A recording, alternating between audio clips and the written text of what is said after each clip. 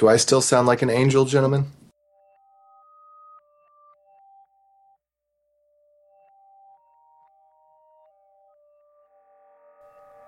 This episode is sponsored by Front End Masters. They have a terrific lineup of live courses you can attend either online or in person.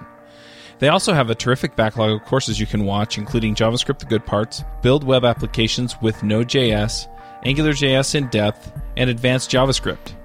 You can go check them out at frontendmasters.com.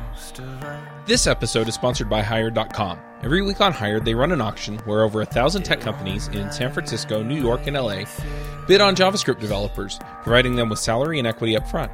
The average JavaScript developer gets an average of 5 to 15 introductory offers and an average salary of $130,000 a year. Users can either accept an offer and go right into interviewing with the company or deny them without any continuing obligations. It's totally free for users, and when you're hired, they give you a $2,000 bonus as a thank you for using them. But if you use the JavaScript Jabber link, you'll get a $4,000 bonus instead. Finally, if you're not looking for a job but know someone who is, you can refer them to Hired and get a $1,337 bonus if they accept the job. Go sign up at hired.com/JavaScriptJabber. This episode is sponsored by Widmo5, a brand new generation of JavaScript controls. A pretty amazing line of HTML5 and JavaScript products for enterprise application development in that Widmo5 leverages ECMAScript 5 and each control ships with AngularJS directives. Check out the faster, lighter, and more mobile Widmo 5. This episode is sponsored by DigitalOcean. DigitalOcean is the provider I use to host all of my creations. All the shows are hosted there, along with any other projects I come up with. Their user interface is simple and easy to use, their support is excellent, and their VPSs are backed on solid-state drives and are fast and responsive. Check them out at DigitalOcean.com. If you use the code JavaScriptJabber, you'll get a $10 credit. Hey everybody, and welcome to episode 171 of the JavaScript Jabber Show. This week on our panel we have Amy Knight. Hello. Joe Eames. Skype hates Joe Eames. Oh AJ O'Neill. Yo, coming at you live from Provo for one of the last times in a long time. Dave Smith. Hey, everyone. I'm Charles Max Wood from devchat.tv. Jamison's not here, so I'm just going to mention it for him. React Rally, go check it out. We also have a special guest this week, and that's Sebastian McKenzie. Hey. You want to introduce yourself? Sure. My name is Sebastian McKenzie from Australia. I made some JavaScript thing that people use. It's JavaScript thing, yeah. That's being modest. There are like 2 people use it. I like JavaScript things. So you want to introduce us to Babel real quick? Or do you call it Babel? Yeah, Babel. could you just set the record state and tell us how to pronounce it? Yeah, it's Babel. I didn't think there was going to be like so much controversy over how the name's pronounced, but Why is it Babel? That's what I want to know. as in like the origin of the name Babel. Yeah. Why do you pronounce it Babel, not Babel? No, I think it means the origin of the pronunciation. Yeah, origin of pronunciation, yeah. We're kind of superficial here. Yes. I don't know. It seems like random people either pronounce it Babel or Babel, depending. Like it's not even regional. Like I've found like some Americans will pronounce it Babel or Babel, or like I don't know. It's just that's just how I pronounce it. So, does anyone pronounce it 6 to 5? So, I got a funny story about the pronunciation. I thought, of course, like the tower, it was, named after the tower, of course. So I grown up pronouncing it Babel. And I'm telling other people, no, it's pronounced Babel. That's how you pronounce the tower. And somebody looked it up at the dictionary and like, both pronunciations are acceptable in the, Oxford English Dictionary. It says both Babel and Babel work. And I had no idea. yeah, like that. A lot of people are like, oh, isn't that how the Tower of is pronounced? I'm like, no, I pronounce it Tower of Babel. Yeah. Yeah, so there are people out there that pronounce it the Tower of Babel, which is obviously wrong because I pronounce it Babel. But I was so shocked to find out that like my pronunciation wasn't the one blessed pronunciation of the Tower of Babel. All right, let's see if you can hear this. This is off of Merriam-Webster. Babel. So Merriam-Webster says Babel. Okay.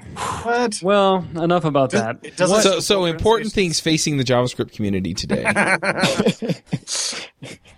You know what? This is actually a really big deal because I was recording a course on Webpack, and Babel is a huge part of that. And I recorded half the course pronouncing it Babel and had to go back and just splice in the word Babel in like 25 places.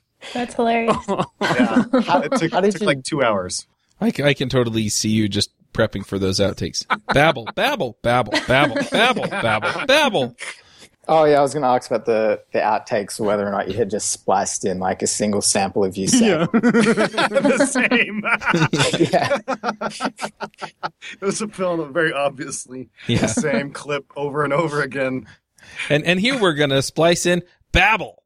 The volume's wrong, the pitch is all wrong. I recorded early in the morning when my voice was all husky. Just get someone else to say the word for you. Yeah, even better. Dave Smith saying Babel. Well, I'm glad we had the show. That was good. Should we wrap it up? That's pretty much the one thing. Other than that, everybody uses it, so I think we could be done. Yeah. No. So, I'm sure most of our audience already knows what it is, but why don't you give us a very brief overview of what Babel is and the why history. it would benefit us? Yeah, maybe a little history for fun. All right. So Babel started off as a project called 6 to 5. So I basically started this project 6 to 5 because I realized there was a lot of like gaps in my knowledge of various computer sciencey stuff. So I didn't know how parsers worked. I didn't know how compilers worked. And I was familiar with JavaScript. I knew JavaScript, but there was this new thing coming out called ES6. And I didn't know anything about that. So I kind of started like really low level where I decided I wanted to learn about this stuff. So I kind of combined it all together and decided, hey, could I transpile ES6 into ES5? Like, I want to use these features. I want to know how they work. How can I do this? So I kind of started really low level where I would take these like really, really simple ES6 features and compile them down. And then, yeah, so it just started off as a learning project. Then people started using it. There was like barely any features. And then people started using it, so I had to like build up the support. And then it's, as in where it currently stands, it supports the whole range of ES6 syntax. So it started to build up. People started using it. I'm like, oh, this is becoming like a real thing. And then like I realized that the name 6 to 5 wasn't really very like forward thinking. So like once ES6 was like commonplace, it would have to be like 7 to 6. But then And 7 to 5. yeah, well 7 to 5. And then like No, it's 2015 to 5. yeah, exactly. Like they renamed ES6 to ES 2015. And so it would have to be ES 2015 to 5. And then like, yeah, the name was just like, so basing, if you're going to start a project, don't base like on version numbers. That's just like so dumb in hindsight. But, and so then it was renamed to Babel. And kind of with the rename Babel started becoming much more generic in what it did. So instead of just being like a uniquely ES6 to 5 compiler, it added support for plugins. So it became, yeah, just a more general JavaScript compiler. So eventually in the future, Babel will be able to do stuff like minification, optimizations, and all stuff like that. And you'll basically be able to just plug in these transformers that transform your code in specific ways just via installing an NPM module and specifying it in your config. That is so cool. I just love it. You're inspiring. I just want to make sure everyone caught that the reason he wrote Babel, or 6 to 5, was because he didn't know how to do it. Not because he was already an expert. I mean, that is just so cool, Sebastian. My hat's off to you. Thanks. So on a project like this, where do you start?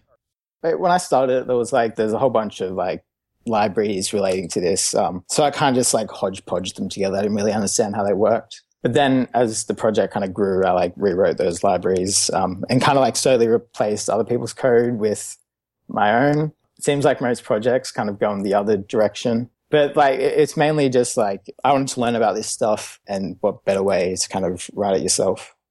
So what's the state of Babel now? You mentioned that it's implemented almost all or all of the ES6 feature set?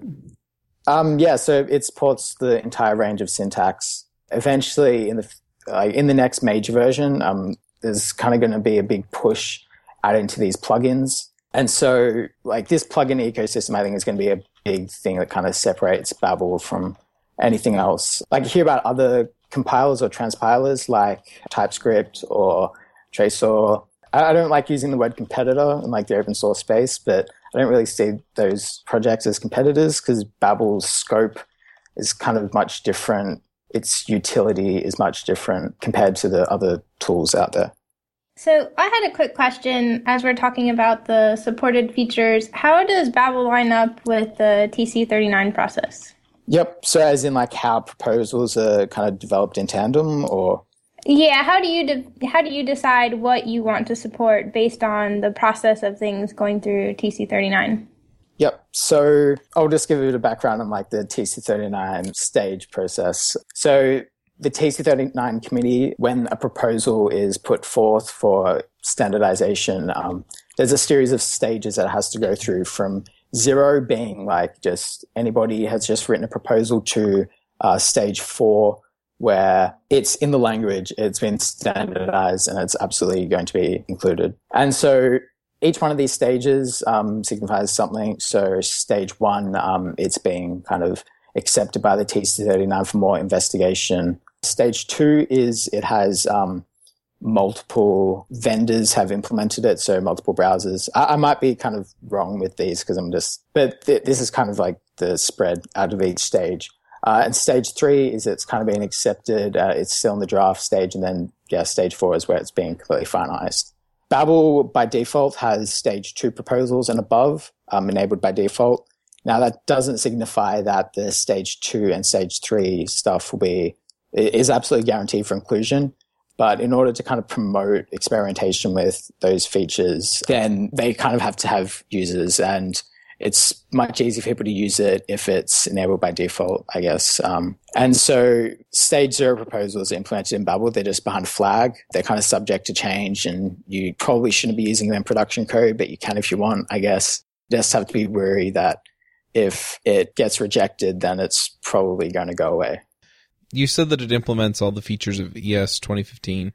Are there any features that just can't be transpiled? I guess there's kind of varying levels. So there's some things that Babel just can't transpile. It can't implement every single kind of like edge case or semantic. So for example, like arrow functions, people see as like being a very kind of straightforward thing to transpile. Like, oh, it's just a function, this and arguments reference like the outer function. What's kind of not so simple, you can't, for instance, construct an arrow function. So you can't do new foo, where foo may be an arrow function. And so these sorts of things you can't really like transpile, at least not in a practical way. Since like if you really want to care about performance and you really want to care about code size, then you kind of have to make some of those sacrifices. It might not necessarily mean just making it's a deliberate choice. It might just be that there's kind of no way to implement those semantics in ES5. Since if something is just syntax sugar for something else, if it can be directly compiled and have all the exact same semantics, then there might not be reason enough for it to actually be in the language itself, if it can be expressed in a different way very easily. So like things like weak maps come to mind. What about that? Yeah, so weak maps and proxies are like, they're both two great examples of stuff. So they're more like runtime things. Like they're not really syntax. But yeah, they implement semantics that absolutely have to be implemented at the engine level. Since they're like, you could actually like compile proxies, but the transformation would be much more intrusive. Weak maps, like you can't really do anything since they rely on like direct access to the garbage collector and stuff like that. Now, I had always heard and thought that one of the big reasons for Babel was the fact that the output of Tracer was just so unreadable, and Babel always had a goal of producing readable code so that it was easier to reason and to understand the code that was produced by the transpiler. Is that true? Yeah, I guess like that was like the really big thing when 6.5 was released. That was kind of one of the things that set it apart. That's not to say that the output isn't readable now. Other priorities have shifted above just readable output. If you're just focusing on readable output, you're making way too many sacrifices on stuff like code size and performance. Since you can output more performant code, it'll just be like longer, or the code, like it might not be as readable. And so at the time it kind of made sense, but now it's just like, you really shouldn't be like reading your compiled code anyway. That's kind of just what it comes down to. There's kind of a lot of magic that goes on under the hood in like compilers, transpilers. And so you might look at something and think, oh, that's wrong. But actually, if you just like change one little tiny thing, it can completely change the way that the code is transformed in output. So it was a kind of a goal initially, but not so much later on. Yeah, basically, like it came more down to it. Would you care more about your code being pretty or your code being as fast as possible? So do you usually have a balance between readability and performance, or do you almost always go for performance? It's basically always for performance. There's always going to be ways in which you can make the performant code much nicer. And it kind of depends on what you mean by your generated code being nicer. Most of the time, it just you have to put more effort into it. Like you have to add in more conditionals that checks specific structure of the original code, since there can be some certain scenarios where the original code can be compiled into a completely different set of code that's much more readable. And so I definitely think, you just have to put more effort into it, but you don't really need to sacrifice readable code to get really good performance. But performance is basically always a priority, since if you can't trust Babel for performance, then that's kind of failed, I guess. I'll be honest, I haven't particularly looked at the output of Babel recently. I have actually at a couple of times recently looked at Tracer. Would you say that Babel in general is still more readable than Tracer? Or has it gotten to where it's Tracer does some crazy stuff in there? Yeah, so I think actually one of the problems with Babel will try and retain new lines in between code. It retains those new lines. So if you're separating your code visually through the use of new lines, they're retained, where Tracer will just blow them all away. So all your code just looks like one after the other. So there's no new lines in between, no spacing. I'm pretty sure this may have changed, but they don't retain comments, which is kind of another big thing. I know in the Angular community, they use it for dependency injection. And so that's another scenario where just having readable code and retaining as much about the original code as possible can lead to better utility for the consumers. That's interesting. I didn't realize it was fiddling around with formatting so much. I actually was just talking about just grokking the actual code that Tracer produces, just looking at it and understanding what the code does. It does some crazy stuff in there that you have to really sit and stare at to try to figure out what in the world it's actually doing. Do you feel like Babel is like that? In some scenarios, I think so. So I've kind of recently, with the focus on more performance, if the code looks more complex and it's more hard to understand, but it's significantly more performant, then the more performant route is going to be taken. And at the end of the day, you shouldn't really be learning from transpiled output if that's one of your goals. I said before about how the compiled output can change significantly depending on small structural changes. And so you may become misinformed if you're learning based on the compiled output, or if you're just debugging stuff, then that's kind of a pain. But again, if you have source maps, and that alleviates basically or most of the pain. Right, that makes sense. Now, you talked before a little bit about Babel heading into this plugin system where it will do all kinds of things. And I know that, right now it does all kinds of stuff like JSX that isn't necessarily a transpilation as we think of it. But that's funny to me because I associate Babel as a plugin into something else. So Babel becoming a plugin into some other framework that then it has its own plugins. Dude, it's just plugins all the way down. It's plugins all the way down. That's totally it. Yeah, I think I get what you're saying. So you see Babel as more something that's built on another platform rather than Babel itself being the platform? Yeah, typically. I use it within Webpack or from Grunt or Gulp. Oh, right. Yeah. I guess it kind of, it's sort of like that. But that was actually one of the decisions that I knew this was the direction that made most sense for the project, and whether or not creating a new one and then having this set of ES6 transforms on top of this. And it kind of didn't really make much sense. And so in the next major version of Babel, basically nothing is going to be enabled by default. You're going to have to opt into each transformation. Sounds familiar. I mean, the ESLint project's doing the same thing, right? Yeah, exactly. It's a much more powerful approach. You're not as opinionated. And in order to facilitate moving the internal modules out, you end up having to create a really powerful public API that can perform all the same functionality that you were using internally. So not only does your system become much more pluggable, but it also becomes much more stable and powerful as a consequence of just you moving these things out. So what was one of the ES6 or ES 2015 language features that you found the most difficult to implement in a ES, from going from 6 to 5? Which one made you curse Yehuda cats? This was on my list of questions too. I really wanted to know this. Probably block scoping, so let and const. There's a lot that kind of goes into it, and that's kind of the one transformer or one feature that has kind of been iterated on a lot. I'm like, okay, I think I'm done. I don't think there's any bugs in this. And then I'll be like, I'll wait a couple of weeks, like, oh, it's so good, like that, it's stable. And then I'll hear something really like fundamentally broken about it, and I'll just be like, oh shit. And then I'll have to go through and rewrite it. Like, I think I've rewritten it probably about like 4 or 5 times now, mainly just because like the logic becomes so dense. And in order to produce like the best output, the most clean, a lot of effort has to go into it, and a lot of kind of edge cases need to be handled to output the simplest code. So like with let and const, you just end up having tons of functions nested. Yeah. Yeah. Like even just like wrapping stuff in functions it seems easy, but then you have to account for what if the thing that you're wrapping has a return in it? What if it returns from the function? You've just wrapped it in a function, so you then have to propagate that return. But what if it's a continue? So you're continuing from inside a loop. That has to be done as well. But what if you've got break? That also has to be handled.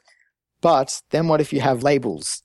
So labels allow you, not many, like, I'm surprised about how like little people know about labels in JavaScript. So labels allow you to just like label a loop and then break out of it when you're deeply nested. Oh, yeah. And so they need to be handled as well. So you end up having to like re-implement all of this stuff where you're just like propagating like a whole bunch of stuff. And this is just all consequence of you just like wrapping it in a function. What about exceptions? Were they hard there too? Well, exceptions aren't so like bad, since it's just like it's an immediately invoked in function. There's no like async stuff going on. So that kind of just like works. But yeah, I think block scoping has definitely been the one that's been very painful. That sounds really hard. Yeah. What about destructuring? Was that hard to do? Not really. Like destructuring is fairly kind of straightforward in what it turns into. It's some of the semantics of it, like when you're destructuring using the array destructuring, it can actually take in any iterable object. So that iterable object could be an array, it could be a generator. And so in order to support that, you kind of have to output some extra code. Babel does that by like inserting little helper functions at the top of your file, and then it uses those. So it's not like outputting the code multiple times. Oh, yeah. So it kind of like punts a lot of that stuff to the runtime, mainly because it just can't tell when you're compiling it, like at compile time, what that's going to be. Yeah, so that stuff is fairly straightforward. Just make note, everyone. Sebastian said destructuring was easy. That's easy. Piece of cake. Do you find yourself constantly going back with some features and you implement it, and then you discover a new use case, then you have to change something, and then you go through this like 50 times and still waiting for yet one more scenario you didn't think of?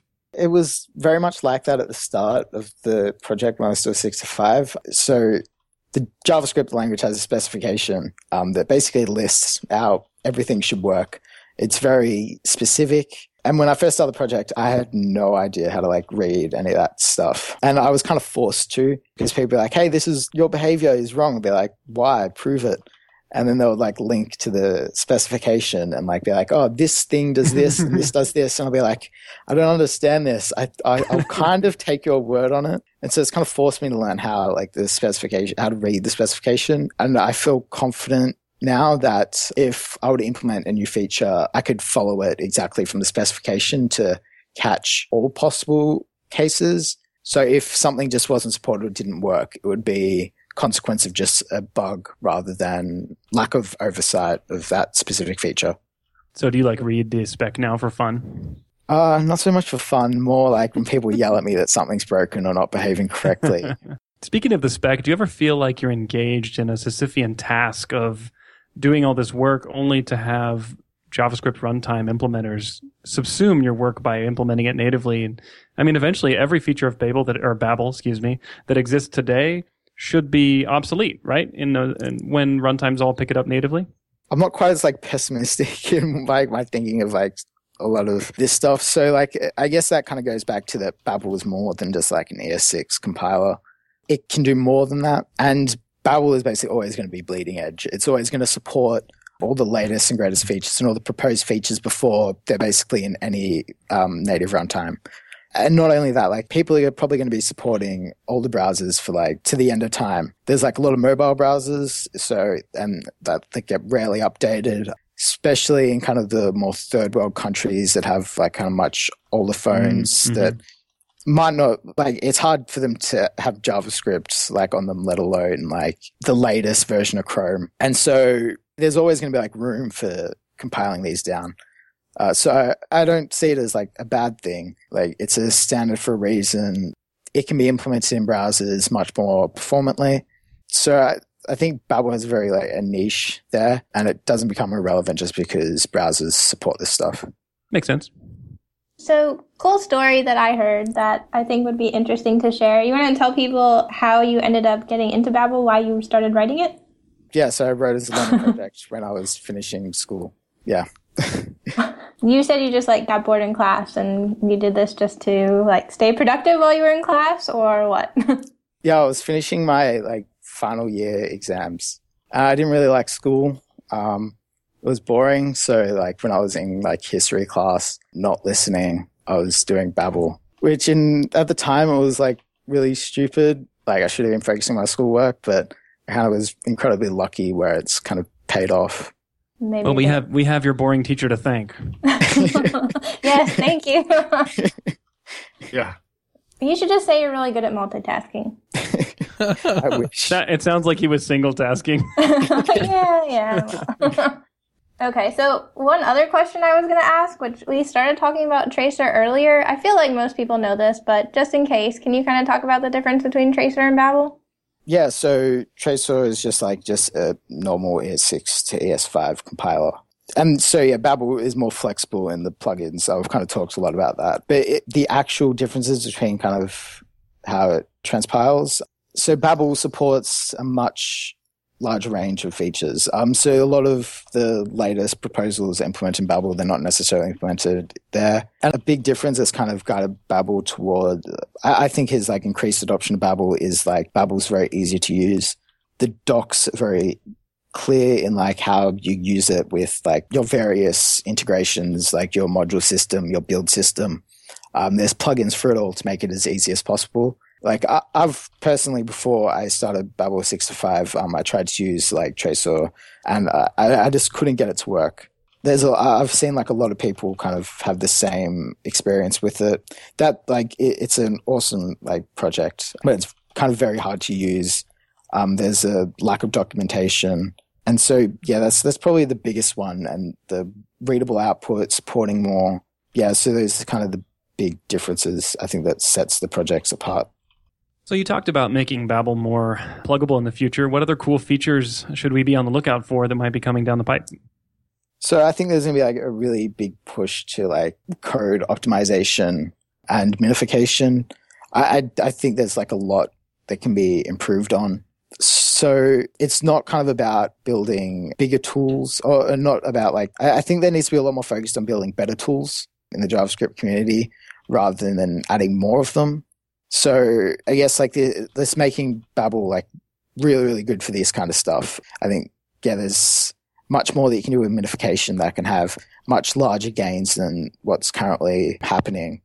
And as well as code optimization. So making your code much more performant ahead of time and making trade-offs that the browsers can't necessarily make.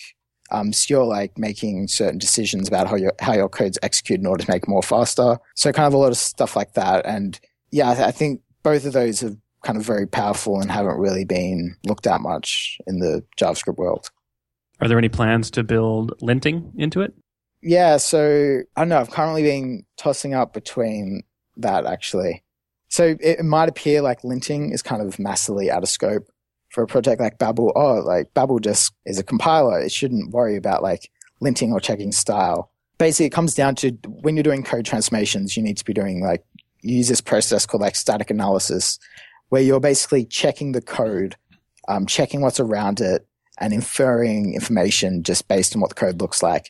So you're kind of doing the core concept of linting in the first place. And so you're kind of doing a lot of like the linting work already. Most of the APIs are already there.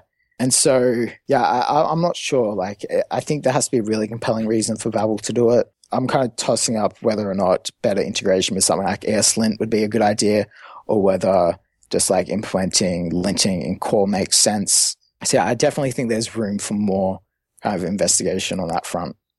So I'm wondering, when does ES 2015 become finalized? Because it's currently in draft, isn't it? Oh, yeah. So that was finalized, I think, back in March. Yeah. So basically everything in ES6 is now being standardized. It's official. Okay. So then we're looking at ES 2016 or ES7 or whatever we want to call it.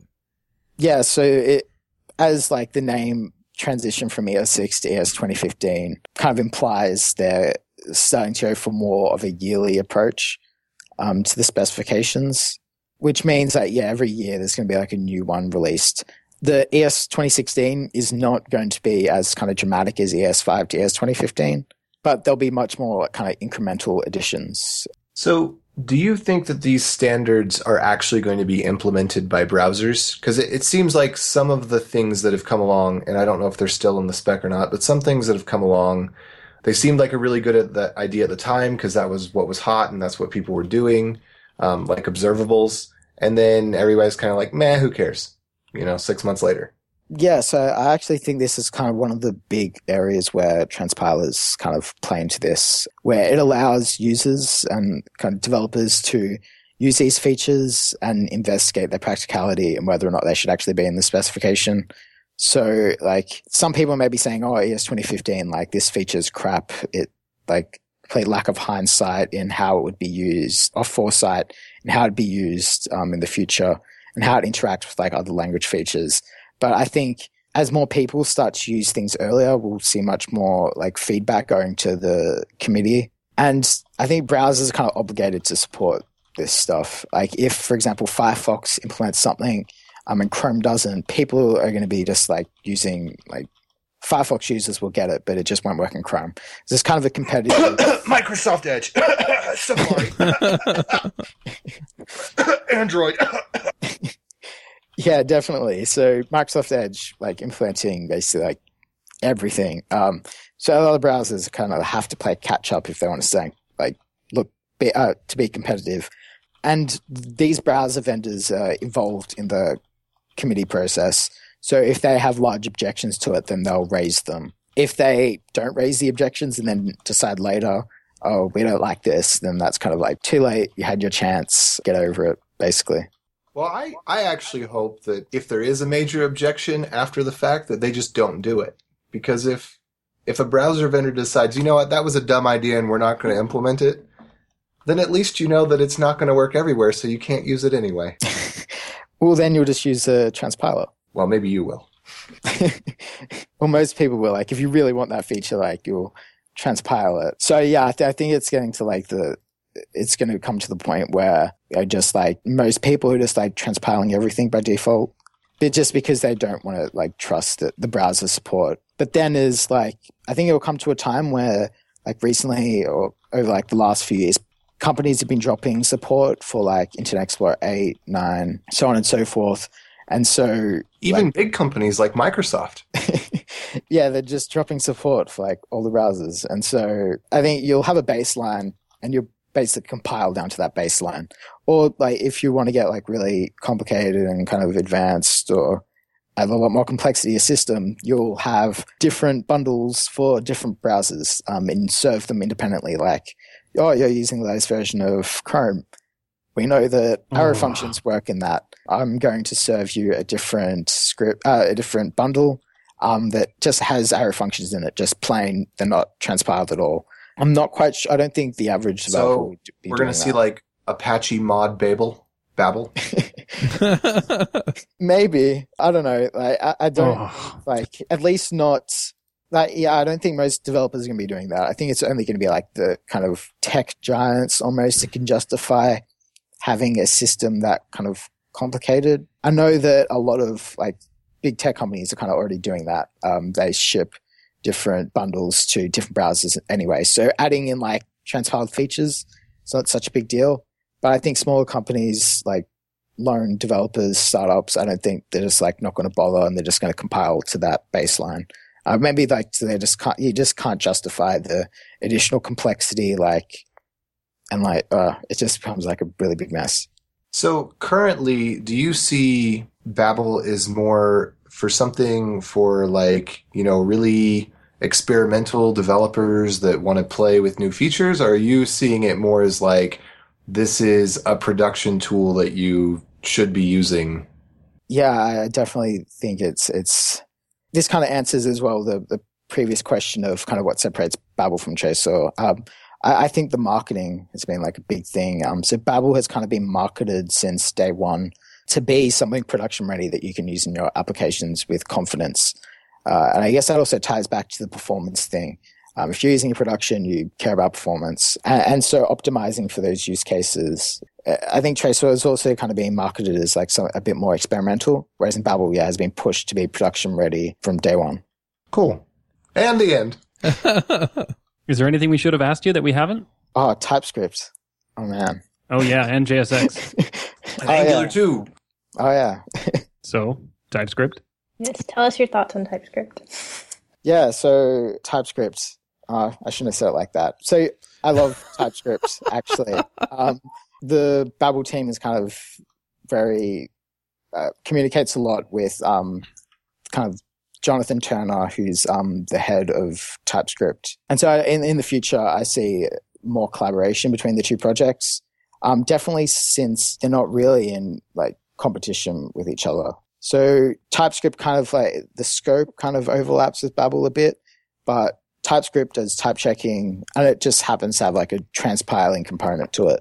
And so you can use like Babel as that transpiling component and use TypeScript for the type checking. Like there's a lot, I hear a lot like, oh, Babel versus TypeScript. Like, TypeScript is just ES6 with types. It's not really. The difference between like the way Babel transpiles ES6 and the way TypeScript does is that TypeScript is much, much more lenient on how it transpiles it. They're a lot less spec compliant. So they've made trade-offs in that. They haven't been made in Babel for one reason or another. How much of your personal time is spent on Babel right now? Of all your time, really? I guess like that actually ties back into how Babel is kind of developed. So yeah, I started out like in my free time.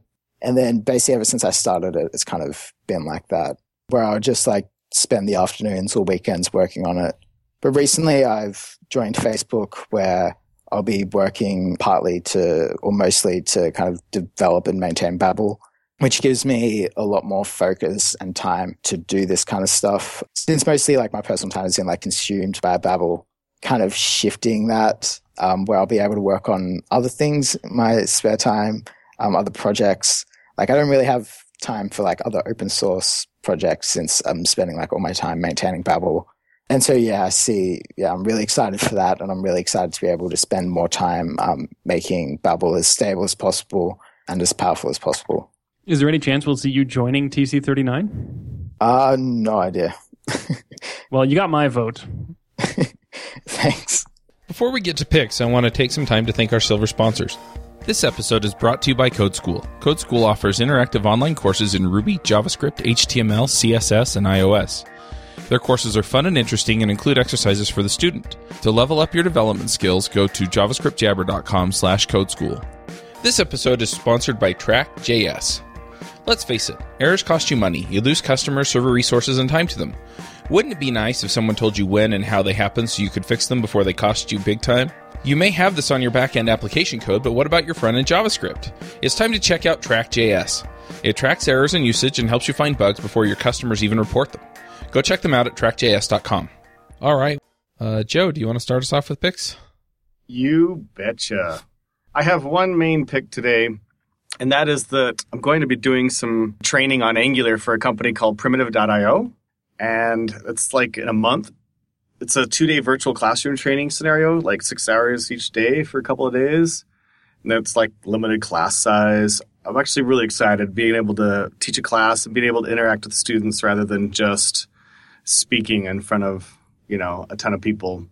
So I'm pretty excited about it. Good way to level up your Angular 1 skills. You can register at primitive.io, and I think they're offering a heavily discounted rate right now for the class. So that's my main pick. My second pick is going to be the book Armada, which I feel weird picking it because I've been reading it. I'm about 20% of the way through, and I'm completely bored. But I know that if I power through that I will like it. I don't know if any of you guys that loved Ready Player One have gotten farther in. I'm really disappointed with how he started out the book. The first 20% is really slow. But I believe in the author because Ready Player One was so awesome. So I'm going to pick it anyway. All right. AJ, do you have some picks for us? I do! So I will pick just two things today. One, I have been listening to Dale Carnegie's How to Win Friends and Influence People. And if you know me, you know that it will probably have zero effect because when you multiply anything by zero, you still get zero.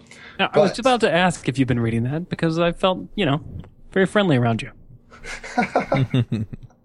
And influenced. Yeah, I felt influenced. Oh, that's good. Or bad. Or what it is. Anyway, so I'm going to pick that. I think it's in my top 5 of books, like self-help type books that a person should read, along with Innovator's Solution and Influencer Power to Change Anything. And I don't know what other two I would put in there. Maybe Color Code for fun, just for fun, not for... It's just pop psychology. Anyway. And then... In case you haven't heard, which you haven't heard, there's a new podcast in town, Web Security Warriors. And if we're lucky, that should go up on devchat.tv around the same time as this episode, I think, maybe? I might be able to confirm that, yes. So check that out. I think we still need to put an intro and outro kind of sound clip to it, and then the first episode will be ready to go. And that's my picks for today. Yeah, so if you want to learn more about web security, check out Web Security Warriors. If you don't think you need to learn more about web security, then definitely check out Web Security Warriors. Amy, do you have some picks for us? I do. Mine is kind of another plug/pick. So I think it was 2 weeks ago, I picked November, and that's going to be my pick again this week because it's back in Nashville where I went to my boot camp. I absolutely love Nashville. So if you're looking for a conference to attend in November about Node and JavaScript, I would check out November. And that's it for me. All right. Dave, have we heard your picks yet? No, you haven't, but you will if you want to. Probably even if we don't want to. Yeah, you're going to hear them one way or another. But just, I guess you could press the plus 15 seconds button on your phone right now a couple times and you'll probably be happier. Anyway, no, you won't be happier. You'll be very sad. So here's what I've got for you today. I'd like to pick up an oldie but a goodie called The Hitchhiker's Guide to the Galaxy, one of my favorite books of all time. And I picked it up again and started reading it and just remembered why I love Douglas Adams so much. Huge fan of Hitchhiker's Guide to the Galaxy. And then the second pick is actually a 2-part pick. I would like to pick Yellowstone National Park, which if you haven't been to Yellowstone National Park, and you owe it to yourself to check it out. I went this weekend with my family. What an incredible, weird place full of just crazy cool stuff. You should definitely check it out. I can't think of a better time than when you're going to be in town for React Rally at the end of August here in when this podcast comes out, it'll be 3 weeks away. You owe it to yourself to get an extra day, drive 4.5 hours up to Yellowstone, and check out that park while you're here for React Rally. Those are my picks. Very cool. I've got a couple of picks just really quickly. As many of you know, I have launched Rails Clips, and I did a Kickstarter campaign to get it going, and I promised backers who backed at a certain level that I would do them a favor. So my 2 picks this week are favors. The first one is if you are interested in learning Angular and you live in Switzerland, there is a course out there taught by Daniel Egger, and I'm sure I said that not German enough. Anyway, I'll put a link in the show notes. Definitely go check it out if you're looking to learn Angular. The other one is a longtime follower. He actually did interviews of all the Ruby rogues several years ago. His name's Tom Parkin, and he's looking for a job. So he's been programming he said, since before the original Star Wars movies, which means that he's been programming longer than I've been breathing. He's been doing DoD contracts, and he's kind of looking for something else. So if you know of some work and you're looking out for that, go ahead and check the show notes. He's Parkin, that's Parkint on Twitter. So, let him know. And those are my 2 picks this week. Sebastian, what are your picks? So I've got 2. So the novel The Martian by Andy Weir. Yeah, awesome. I barely ever read, but I started reading it and I read it in one sitting. It's being made into a movie, but you should definitely read the book. And my second pick was, I tried Five Guys for the first time yesterday and it was amazing. Whoop, whoop. So, Five Guys. Love those burgers. Made your life better, didn't it? Definitely. Which location? London. Oh, they are expanding. They've actually got like quite a few locations in the UK, actually. Oh, nice. Just my humble opinion, best burgers on earth, even better than the ones I make. Yeah, good stuff. All right. Well, thanks for coming, Sebastian. It was fun to talk about ES6 2015, whatever it is, and Babel. Thanks for having me. All right, we'll catch y'all later. Hosting and bandwidth provided by the Blue Box Group. Check them out at bluebox.net. Bandwidth for this segment is provided by CacheFly, the world's fastest CDN. Deliver your content fast with CacheFly. Visit CACHEFLY.com to learn more. Do you wish you could be part of the discussion on JavaScript Jabber? Do you have a burning question for one of our guests? Now you can join the action at our membership forum. You can sign up at javascriptjabber.com/jabber, and there you can join discussions with the regular panelists and our guests.